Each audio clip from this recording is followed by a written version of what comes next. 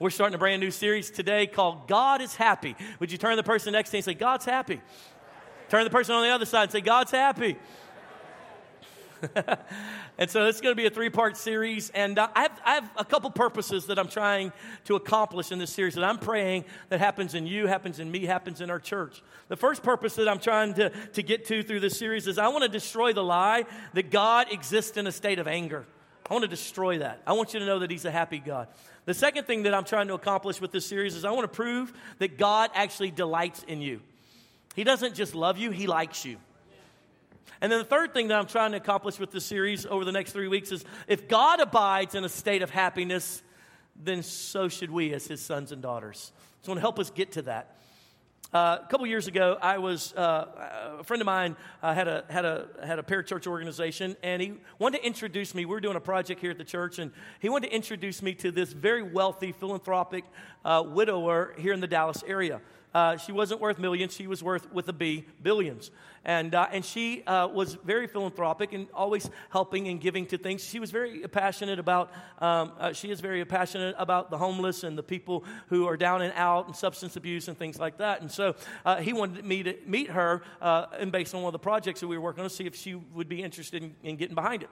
And so we went to her house, and it was in a gated, specialized area in the Dallas area where people like me aren't allowed to go. And I think they did a full body cavity search as I went through the gate to get to her house. And we got there, and she was very sweet, very intelligent, an older lady who'd been around the world and seen a lot, very involved in politics and things like that, and just a high-end individual. And as we sat and we talked about the project, and she was deciding whether she was interested in financing it, she made a statement to me. And she said something like this. She said, you know, Pastor, I'll be honest. And she attended the local Lutheran church. She said, I'll be honest with you. I love the Jesus of the New Testament. But I cannot stand, nor do I believe in, the angry God of the Old Testament. And as she said that, it just kind of hit me. And I kind of felt really, really sad in a moment. Because I realized that this woman has a bad picture of who God is. See, the God that I serve is a good God, not only in the Old Testament, also in the New Testament. The God that I know and the nature that I know of the living God, He's not a man who sits in anger. He's not a being who can't wait for you to make a mistake so He can smack you real good. That's not His nature at all. But as I have grown in ministry and done a lot of ministry around the world, it has come to my attention that some of us are more like this woman than we would admit. That we have an imagery of who God is, and it's not the right imagery. And so our key scripture in today's teaching, as we jump into trying to help you understand who God is and His nature, our key scripture is found in Psalms chapter 30 and verse 5, and it says it like this: For His anger lasts only a moment, but His favor lasts a lifetime. Come on, somebody, you got that? And so that really is the theme of everything I want to teach you today. Yes, He has moments of anger, but it only lasts a moment. But His favor, on the other hand, lasts a lifetime. And so as I kind of was preparing for this, I wanted to go and find all the scriptures I could that kind of represent and showed that God is a God of anger and wrath. And so I went through the entire NIV Bible, and I researched every passage of scripture that said He is the God of blank. And I was looking for God of anger, God of wrath. And there was over 400 scriptures that used that verbiage, He's the God of. Because if I'm Adam of the McCains, you know, that's who I am. And so He's the God of. And so I went through every one of those over 400 scriptures, and guess how many scriptures I found that said He's the God of anger or the God of wrath or some verbiage that's real similar? 0. Not one. Couldn't find one scripture that said He is the God of. This is what He is. This is what He's of. On the other hand, as I especially went through the Old Testament, the first place that I found they're using that verbiage in the book of Genesis, that He's the God of heaven and earth. He created it all. He's the God of heaven and earth. And then as God engaged humanity, after humanity sinned and walked away from Him, and humanity grew on the earth, pagan, away from the living God, He went and He found a man by the name of Abraham. And He said, Abraham, you seem to still love me. You still want to have a relationship with me. I want to make a covenant with you and everybody that you'll ever have. All your children's children. I want to be your God. And by us being in relationship, all the peoples of the world will see, look how good it is to be in relationship with the living God. And it'll attract them back to myself. And Abraham said yes. And from that point forward, we start seeing Him being called the God of Abraham. And then Abraham had Isaac and Jacob. So then we see him called all throughout the New Testament. He's the God of Abraham, Isaac, and Jacob. What's it talking about? It's pointing to the fact that he's in a covenant relationship with a group of people. He could be in covenant relationship with you if you would come and join him. That was the imagery that he was trying to paint. Then as their descendants, as Abraham's descendants grew, they became to be called the Israelites or the Jews. And so then we see it shifting in the prophetic books. He's the God of he's the God of Israel. And we start seeing he's the God of this. And again, what's he saying? What's that imagery? That imagery is I'm in personal relationship with a group of people and would like to be in relationship with you as well.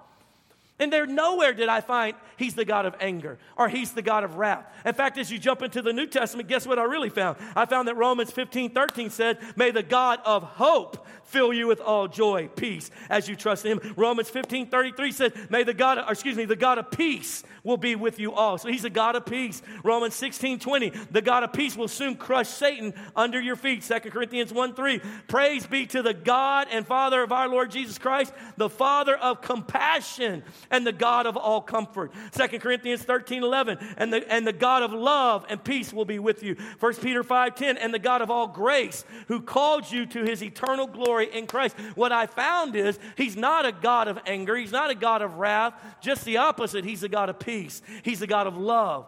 And he's represented as that in the Old Testament as well as the New. But somehow this woman had a skewed image of who God was.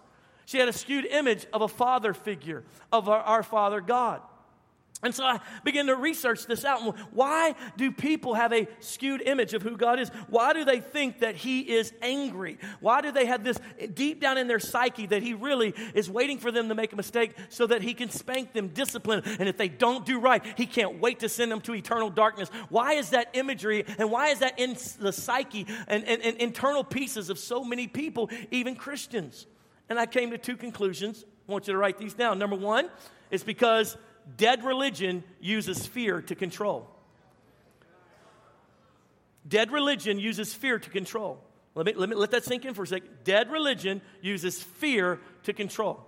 You cannot get past the fact that in the Dark Ages, 1500s, 1300s, that the Roman Catholic Church, which represented Christianity on a global, throughout Europe, on a global scale, if you will, representing what Christianity was supposed to be, became wicked, became undone, and the whole reason they were able to continue in that, because men that didn't know God became leadership over the church. The reason why that junk was able to happen is because they controlled the people, and they made them do penance. What they told them was, when it says repent, what he's saying is do penance, do good work, and God won't kill you. God won't destroy you. He'll let you into heaven if you're good. And what dead religion has to do, it has to teach you to be fearful of the living God so it can control you. We see the same thing with Islam. They don't know if they're going to go to heaven or not. And so what they teach them to do is, if you're the most radical, if you do the most radical thing, you got a better chance of Allah favoring you. This is what dead religion does. Some of you came out of dead religion. There are even churches, even today, around the Metroplex, around the world, who tell you that if you don't come and get saved every Sunday because you committed a sin, you're going to end in hell forever and ever and ever. And what that is a skewed vantage point of who God is. It's using fear to get you to do what needs to be done in their minds.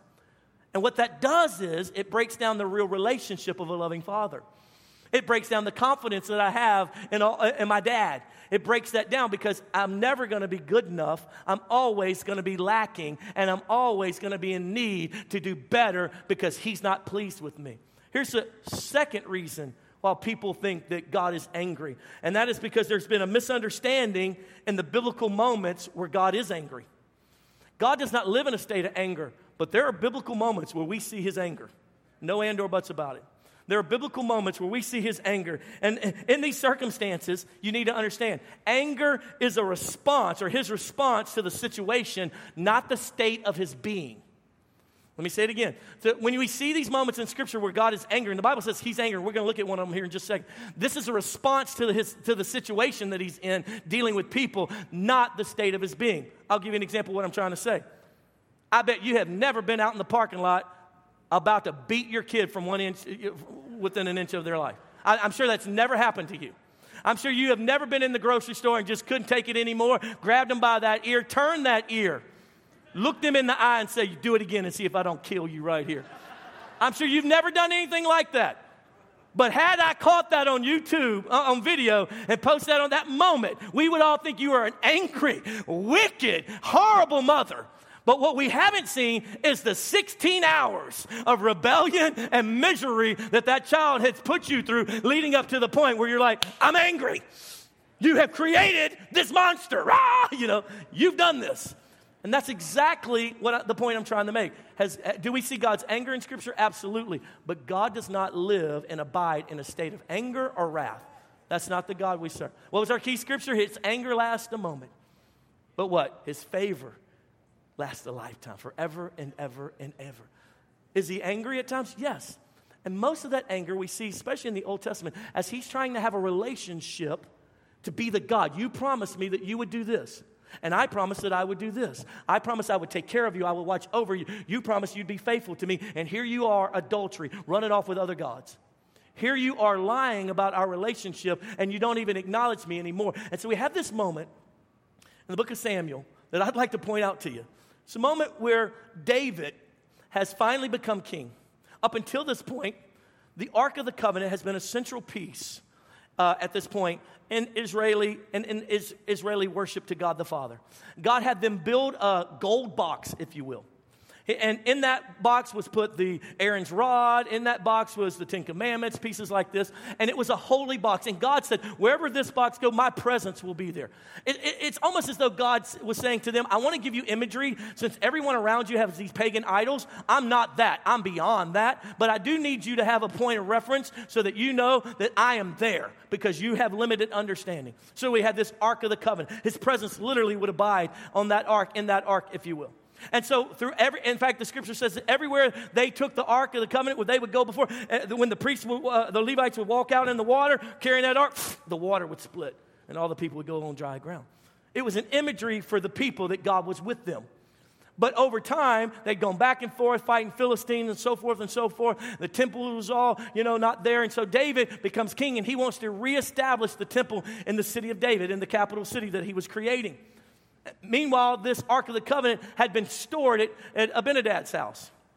And he had a son named Uzzah, U-Z-Z-A-H. He had another son, Ahio, A-H-I-O. And he had these children that had grown up with that Ark of the Covenant sitting in the back bedroom, knowing that it was there in the presence of God. And because the presence of God was there, Abinadab was so blessed. God just took care of his family.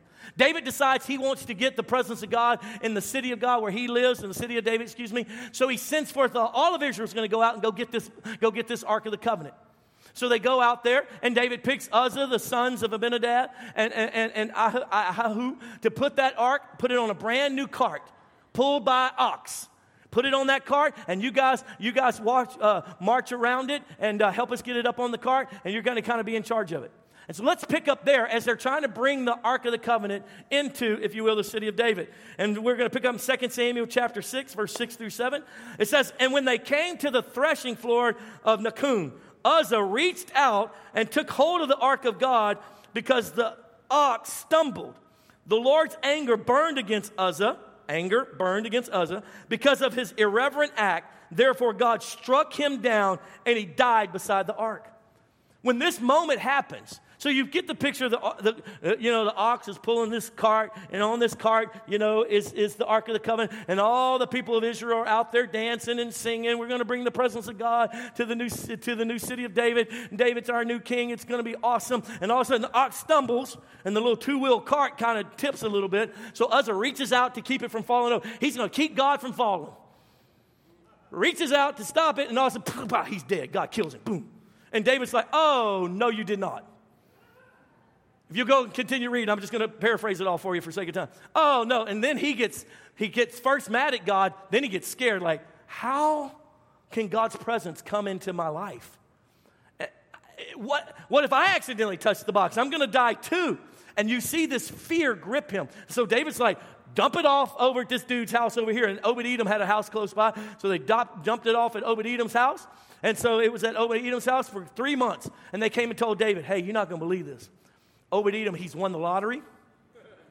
He just grew 6 inches. I mean, they just go down this list. Oh, God's blessed this dude. Oh, sorry, that's my dream come true. Sorry. Well, I realize you're like, what, 6 inches? That do anything? Yeah. Yeah, B57, see how your life works. So give me. That's right. The reason why I'm not on GQs. Anyway, so they're like, oh my goodness, God is really blessing this guy. And David's like, I've got to have the presence of God. And then David does what he should have done in the beginning.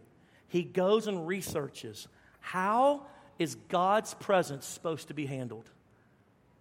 And he finds out that he's made some great mistakes.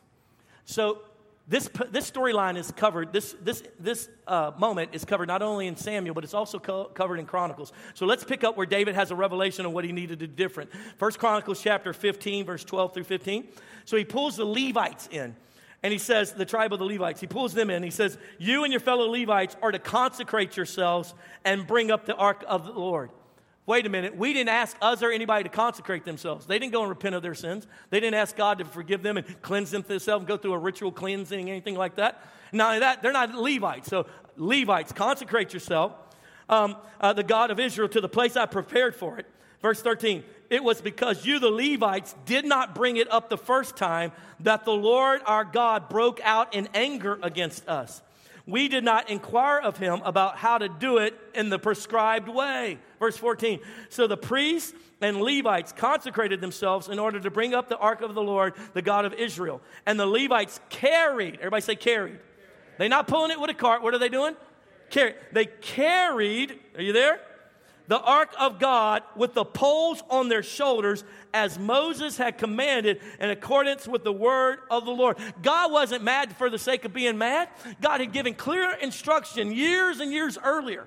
And David in his haughtiness, David in his arrogance, David in the fact he's all popular and he's won everything and he's acting like he's humble and he needs the presence of God. David didn't, by way of apathetic or by way of pridefulness, he did not research out how is God to be treated in this moment. And they take this box and they put it on a cart. First and foremost, you need to understand something. In biblical times, no king rode in a cart. They were carried by their subjects on their shoulders. And the fact that you would dishonor the living God by putting him on a cart, that's how you pulled your produce to market. Cart, that's what you did when your kids didn't feel like walking anymore. You threw them up on a cart. That is not the proper respect for the living God, the King of Kings and the Lord of Lords. And so God's like, oh, you're messing it up, baby. And then you're going to take Uzzah. He's not even a Levite.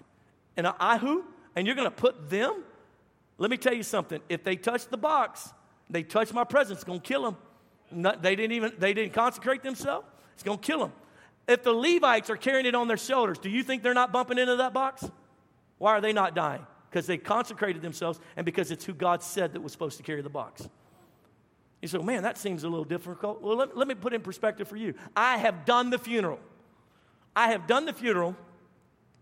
Where somebody who wasn't supposed to be carrying grandma's body as a pallbearer somehow got on the list to be a pallbearer. And when baby girl found out that Damon was a pallbearer, I was standing there when she went, oh, beep, no, I don't know who he thinks he is, but he ain't got no right. He ain't even know my mama. He don't get the care. His name ain't going to be on no piece of paper right now. And family drama went crazy. Why? Because he didn't deserve that space of honor, for he did not know. Come on, somebody. See, the Levites were supposed to be representatives of God. They were supposed to be intimate with the Lord. They were his representatives. Uzzah didn't represent me. I don't even know that dude.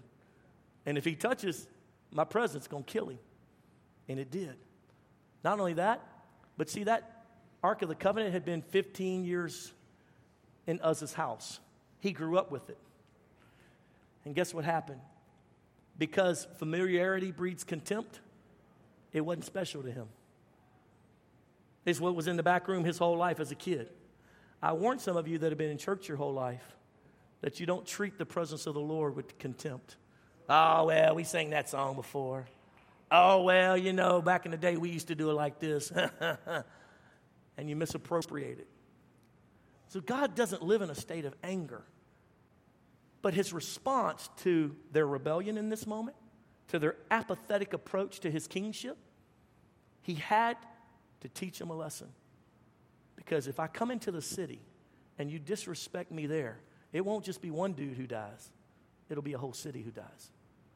Because my glory and my power are inconceivable. We don't see God in every one of these incidents in the Bible where we see God was angry and this many died or this many. It was always a response to either their rebellion, their disrespect, their sinfulness. It was never a state of his being. And if you're not careful, what will happen is you'll misappropriate who he is because of a passage that you didn't study out properly. When I first read this passage as a young Christian, I was like, I got mad. I was like, dude, so if I do something wrong, you're going to kill me? Like, what? Like, well, I ain't going to be a Christian because I know I'm going to do something wrong. There's no way not to. Because no one taught me the truth of what the passages are really about, who his nature really is, what is he really like. So there would be this conflict. Okay, how is he a loving God if he kills people because they touched the box? Because I didn't have an understanding of all, come on somebody, how can she be a mama who whipped her kid like that at the mall? Yeah, you should have been there when he threw his sippy cup across the minivan. You should have been there when he purposely went, no, and hit me in the face, all right? I have long suffering, but my suffering long has come to an end. And he needs to feel the anger so that he won't do that anymore. Are you with me? This is the nature of our God. So let me give you, since hopefully I've proven the point to you that he's not an angry God. I grew up in when mom was a single parent before Pop came into our life. We lived with my grandmother in this little neighborhood. Down the street was my best buddy. His name was Anthony. And he was my best buddy because he had a good-looking sister named Shauna. And I didn't really like him, but I really liked Shauna. So he was a means to an end. Come on, somebody. And so, but, you know, I was in elementary going into junior high age during this interaction with them. But their dad had been in a car accident. And their dad couldn't go to work. He was in a back brace, and he was in constant pain. He had to sleep in the lazy boy in the living room. So I would go over to their house and knock on the door, and just to see if they could come out and play. And he'd yell, "Who the blank is at the door? Can Anthony come out to play? You get your blankets that way, I'll shoot you, whoever it is." And this angry, angry man created something in me, a fear of angry, angry men. And so, you know, I would be hanging out with them, and we'd be playing or something outside, and they're like, "Hey, let's go inside and get a snack or something." I'm like, "No, I'm okay. I'll stay right out here." "No, come on, man. I don't know. Is your dad asleep?" I mean, because you can't go in the house without going past the living room and him sitting up in that chair. "What y'all doing in here? I'm trying to sleep." And always angry, always mad. Probably because of the pain and the suffering that he was in. I don't know why. The why's irrelevant. What he was an angry man. He was an intimidating man. He was a man who created in us as kids this lack of desire to ever want to be around him. So we'd go inside to get some water, and he's steadily yelling at him. "Get out of here." And I'm like, man, I'm trying to get out of here. I'm trying to look, I don't need no water. I'm good, dude. I'll just go drink from the ditch. I'm all right, because I don't want to be around. And what it created as a kid, was this need never to be around that man. And if your image of God is that he's angry, that he's wrathful, that he's waiting for you to make a mistake so he can spank you, what that's going to create is a desire never to really want to be around him. So here we are worshiping. You're a good, good father. That's who you are. And you're just like, man, I don't know about that. I can sing it, but on the depths of who I am, I know that he's waiting to get me for making a mistake. And if that's your imagery, then I can never get you really to enjoy this life. I can never really get you to understand that he really does love you until that shifts. So to help you with that, I would like to give you there's much about God's nature and his character, but I'd like to give you 4 major pieces of who God really is, the nature of who God really is. Is that okay? Say yes. Number 1, the first true piece about God's nature, God's true nature, number 1 is that he's slow to anger. He's slow to anger. Ephesians 34:5. Again, Old Testament, Ephesians 34:5. God is slow to anger. He's slow to anger. You ever had that friend you just couldn't get to fight nobody? Like no matter what some of you guys are bad too. You bring them to the bar, get them drunk to see if you can get them to fight somebody. Just couldn't get them mad. They just had that disposition. They just had that personality. Let me tell you something. God is slow to anger. Does he get angry? Yes, but he's slow to anger. He's slow to anger. That's who he is. He's slow. Aren't you glad that the moment you make a mistake, he doesn't go, "Aha! Yeah!" Aren't you glad Aren't you so glad that he's slow to anger? I don't know about you, but for a person who's an idiot, I am so grateful that he's slow to anger. Like, God, I know I did that again. I am so sorry, but I sure do love you. And he's just slow to anger. Oh, it's okay. I love you. Let me whoop you a little bit so you won't do it again, so you remember. He's slow to anger. Here's the second part of his nature that you need to understand that we see all throughout Scripture, and that is his love endures sometimes. His love endures forever. I love this in Psalms 1 and 5. For the Lord is good. Do you believe that? Say yes. And his love endures forever. His faithfulness continues through all generations. I hold to that. His faithfulness continues through all. His love endures forever. That not just is his faithfulness to Adam and Jamie McCain, but to Cohen and Mariah and Adeline McCain. And through all generations, Lord, you're going to be faithful. I know you're faithful to me and my wife, but Lord, I want you to be faithful to my grandkids and my great-grandkids and all the way down throughout, that he's faithful from generation, all generations to generation to generation. He's faithful even when we're not faithful. Why? Because his love endures forever. It endures. I love that the imagery there is endures. In other words, we constantly attack his love, don't we?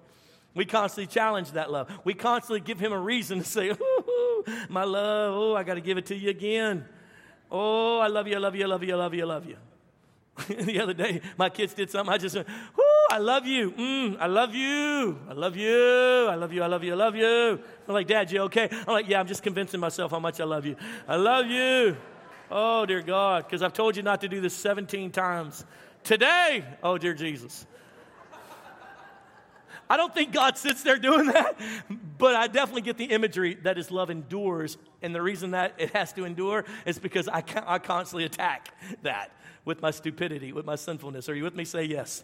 Here's the third thing you need to know about his nature, and that is this. He is satisfied. There's so much depth to this piece. I don't have time to unpackage it all, but let me just help you understand. God lives and exists in a state of satisfaction. Look what the book of Isaiah chapter 53. Isaiah 53 and verse 11, it's talking about, or that whole chapter, it's talking about the sacrifice that Jesus Christ is going to make on the cross to bring humanity. It's a prophecy. Isaiah is prophesying about the Messiah and what he's going to do. And look what it says. It says, and after the suffering of his soul, he will see the light of life and be satisfied.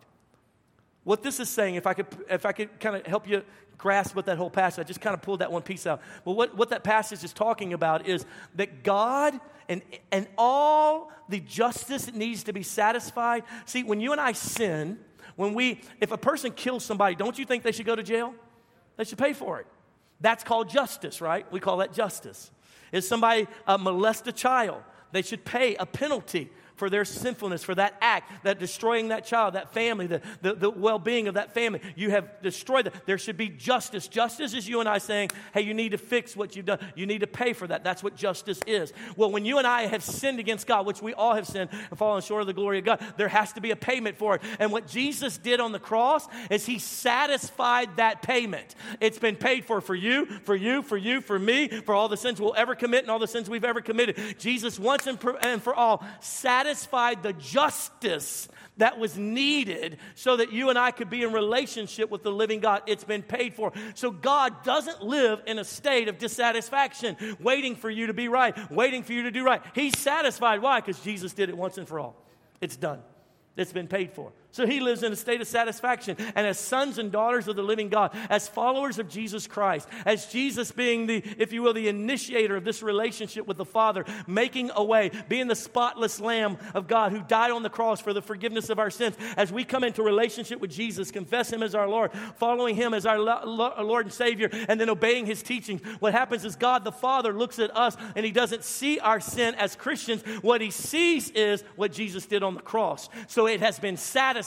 The need for justice has been satisfied because Jesus did it once and for all on the cross 2,000 years ago. So the reason why you need to know that is because God the Father is not sitting there dissatisfied with you.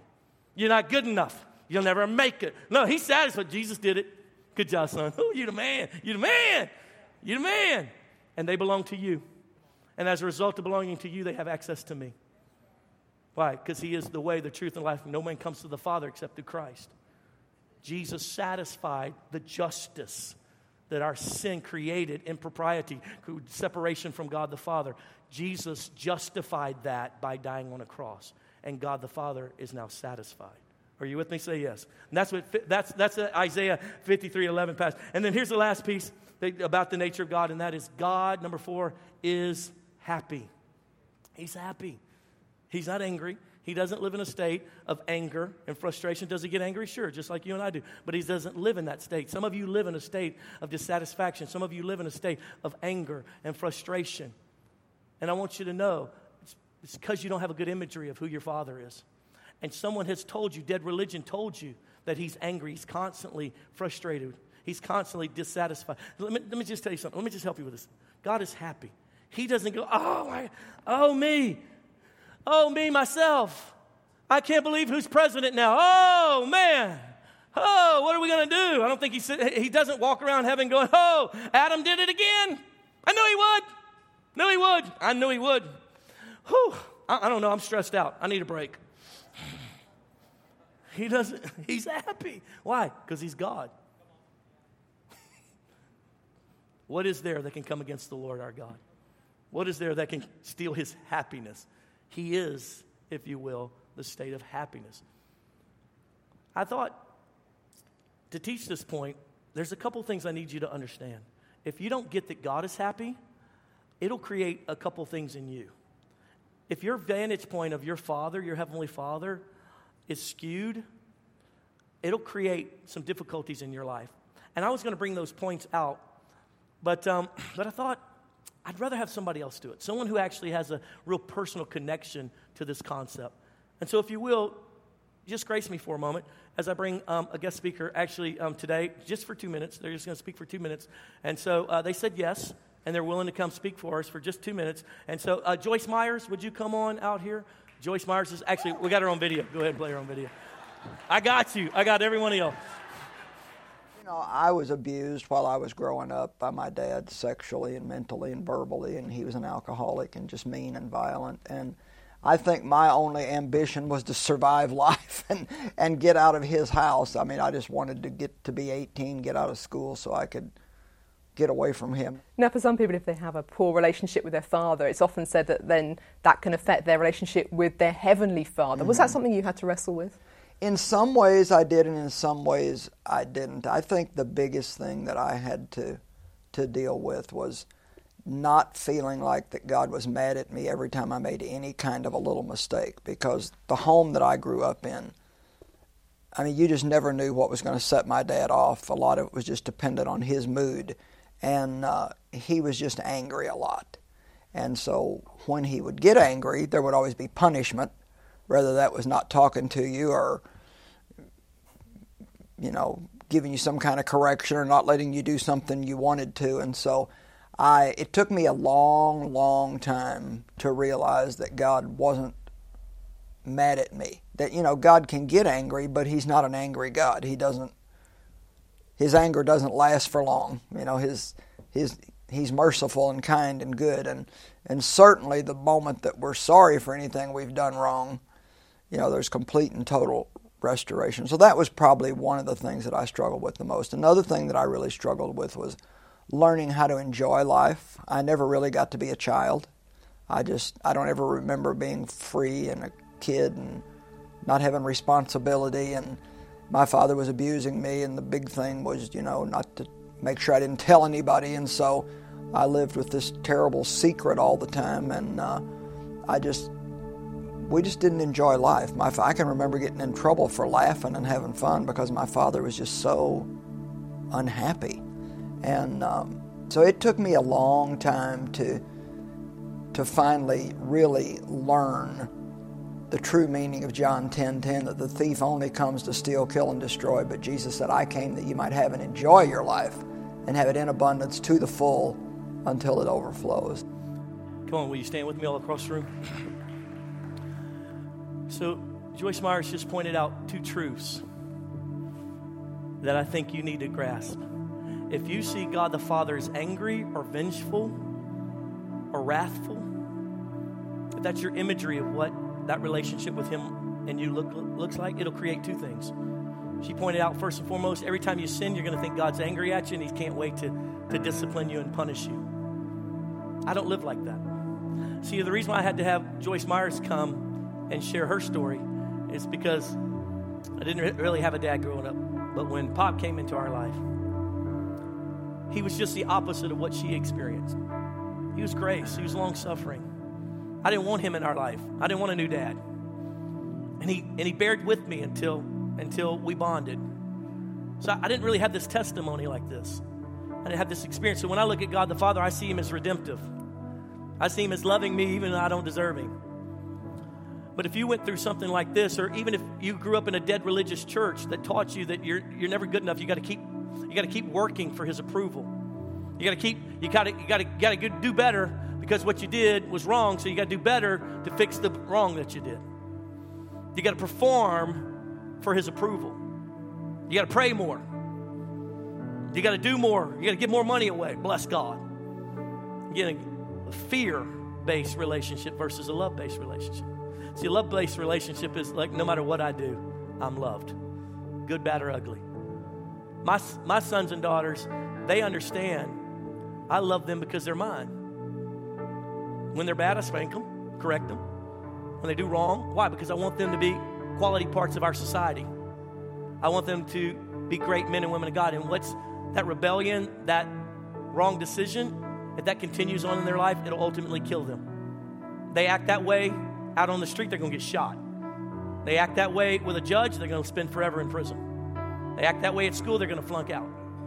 So I work that out of them. I'm not angry at them, but in that moment, I'm angry at the thing that's going to destroy them. See the difference? And if you don't understand who God the Father really is, his real nature is towards you, then every time you sin, I can't do it. I can't live for God. Because I know he's mad at me. I don't even want to talk to him because I just can't stop it. I just can't stop being a pornographer. I just can't stop being an idiot. I just can't, so I just quit. Can't do it.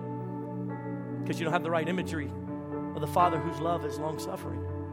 And you don't recognize you're a son or a daughter because your imagery of what a son and daughter is skewed. The second thing that it'll create, as Joyce Myers pointed out, is that you won't enjoy life. So you're always driven. You're always working harder to do better. You're always trying to get ahead. That new car didn't satisfy you still. And your kids and your spouse. That's why you burn through relationships. Because you can't enjoy today. You can't enjoy now. You can't enjoy the house you have now because you got to have a bigger one because it make you feel good about yourself.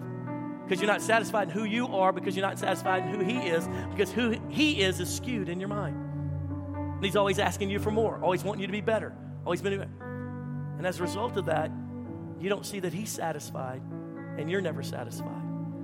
And you can't enjoy life. This whole series is called God is Happy. The reason why is because I want you to know that you can be happy because our God is happy. You can be content. You should be, actually. But it starts here and now of asking God to help you to see him for who he is. I want you to close your eyes with me around the room. And I want you to let God minister to you. I want you to ask him, say, Lord, I don't have a good imagery of you. I don't know what you've been through. Maybe you had an abusive family. Maybe you had a great mom and dad, but for whatever reason, you grew up in a religious environment, and as a result, you keep trying to perform for God's favor. You keep trying to be good and not be bad. It's exhausting. If I interviewed your children, or if I interviewed your spouse, would they say you enjoy life? Or would they say you're never satisfied? You're like this thing keeps pushing you. You can't just sit down and enjoy the house you have now, the lawn you have now, the car you drive now, the children that you have now. You can't just enjoy your lot in life right now because joy escapes you because on the inside you're not happy and you're serving a God in your mind that's not happy either. And I'm asking God to deliver you here and now. Father, in the name of Jesus, we love you. We need you, God. Lord, some of us have imagery of you that you're absent because we had absentee family members, parents, mom or a dad. Some of us had a brutal childhood. Some of us, Lord God, we had good childhood, but then we got into church and the representation that we saw was you're never happy, you're never satisfied, it's never good enough. You got to keep doing more, keep doing more, keep doing more. God, I ask you right now to deliver us right now in Jesus' name. Deliver us. Deliver us. We don't have to perform for your love. You love us because we're yours. When we said yes to you, you said yes to us. And your mercies are renewed every morning. You're long-suffering. You're the God of peace. You're the God of joy. You're not the God of anger and wrath. Couldn't find you represented in that way any way in the gospel or in the Old Testament. Father, I pray right now in Jesus' name, freedom would happen in this place. Supernatural freedom. Unspeakable. Not even able to identify how it happened. But deliver us here and now. Let the word of God be true and every other word a lie. Let the imagery of who you really are stamp us on our brain, on our soul from this day forward. The confidence that we are loved. The confidence, the safety, the security that you are good and you have nothing but good in store for us. The confidence that you discipline us because you love us. When we're getting spanked, it's enjoyable because you're correcting something, not because you're trying to destroy us. Not from a position that you are angry and we're proving the point that we're not good enough. Just the opposite. That where we are weak, you are strong. You will be strong for us. You will help us and bring us through because you love us. Now, with every head bowed and every eye closed, I want to give a call for anyone in the room today, anyone watching by way of live stream. They might say, Pastor, I got to be honest. I don't know the God you're talking about. I don't have a relationship like you keep inferring. In fact, I'm pretty sure that if I died and I stood before Jesus, he wouldn't look at me and say, well done. He'd look at me and say, what happened? Why wouldn't you let me into your life? I pushed him away, Pastor. I'll be honest. I pushed him away. I've lived for myself. I've never even really surrendered myself to the living God. I've done religion, but I don't know relationship. Friend, I got such good news for you. Today's a day of change for you. Today's a day of transformation for you. God wants you to come into a real relationship with you. You say, oh, that's amazing. How does that happen? Well, the Bible says it like this, that Jesus is the way, the truth, and the life. No one comes to God except coming through Jesus. And then it also says, so how do you get that relationship with him? The Bible says it like this, confess with your mouth and believe in your heart that Jesus is the Christ. He's the one. He's the way. He's the Son of the living God. And that in that expression, in that engagement, it continues on, it says, and he will forgive you and cleanse you from all unrighteousness. You will become a son and a daughter in that moment. Just a moment of confession. A moment of, I'm yours, God. A moment of prayer. A moment of, God, I need you, and I want to serve you. Once you become a son or a daughter in the faith, then he starts training you and teaching you how to live uprightly and helping you out of your old ways. That takes a process. But today, as your head is bowed and your eyes closed, if you say, Pastor, that's me, I need Jesus in my life. Pastor, that's me, I'm away from God. Maybe you used to be a Christian, but you walked away. Maybe you're separated, divorced, and you know good and well that you don't have a relationship anymore and you want to reestablish that. I'd like to pray with you about that. I'd like to lead you in a relationship with Christ. I'd like to lead you in connecting with him. So with every head bowed and every eye closed, if you're either not a Christian, you want to become one, or you used to be and you walked away and you want to come home, would you let me pray with you? Would you let me lead you back to Christ? I want a simple prayer. If that's you, no one's looking around. This is a very private, very deep moment. I don't want to embarrass you. I'm not going to call you forward. I don't want everybody to know it's you. But me and you and Jesus need to acknowledge that something's happening here in your heart and you're ready to make him Lord. And I'd like you to help me by saying, that's me, Pastor, if that's you. And I want you just to lift your hand right where you're at and say, that's me, Pastor, it's time. I don't want to live like this anymore. I'm ready to change. God bless you, sir. Anybody else? Pray for me, Pastor, it's time. Thank you, sweet love. Yes, ma'am. Thank you for your honesty. Yep, thank you. God bless you. Yes, sir.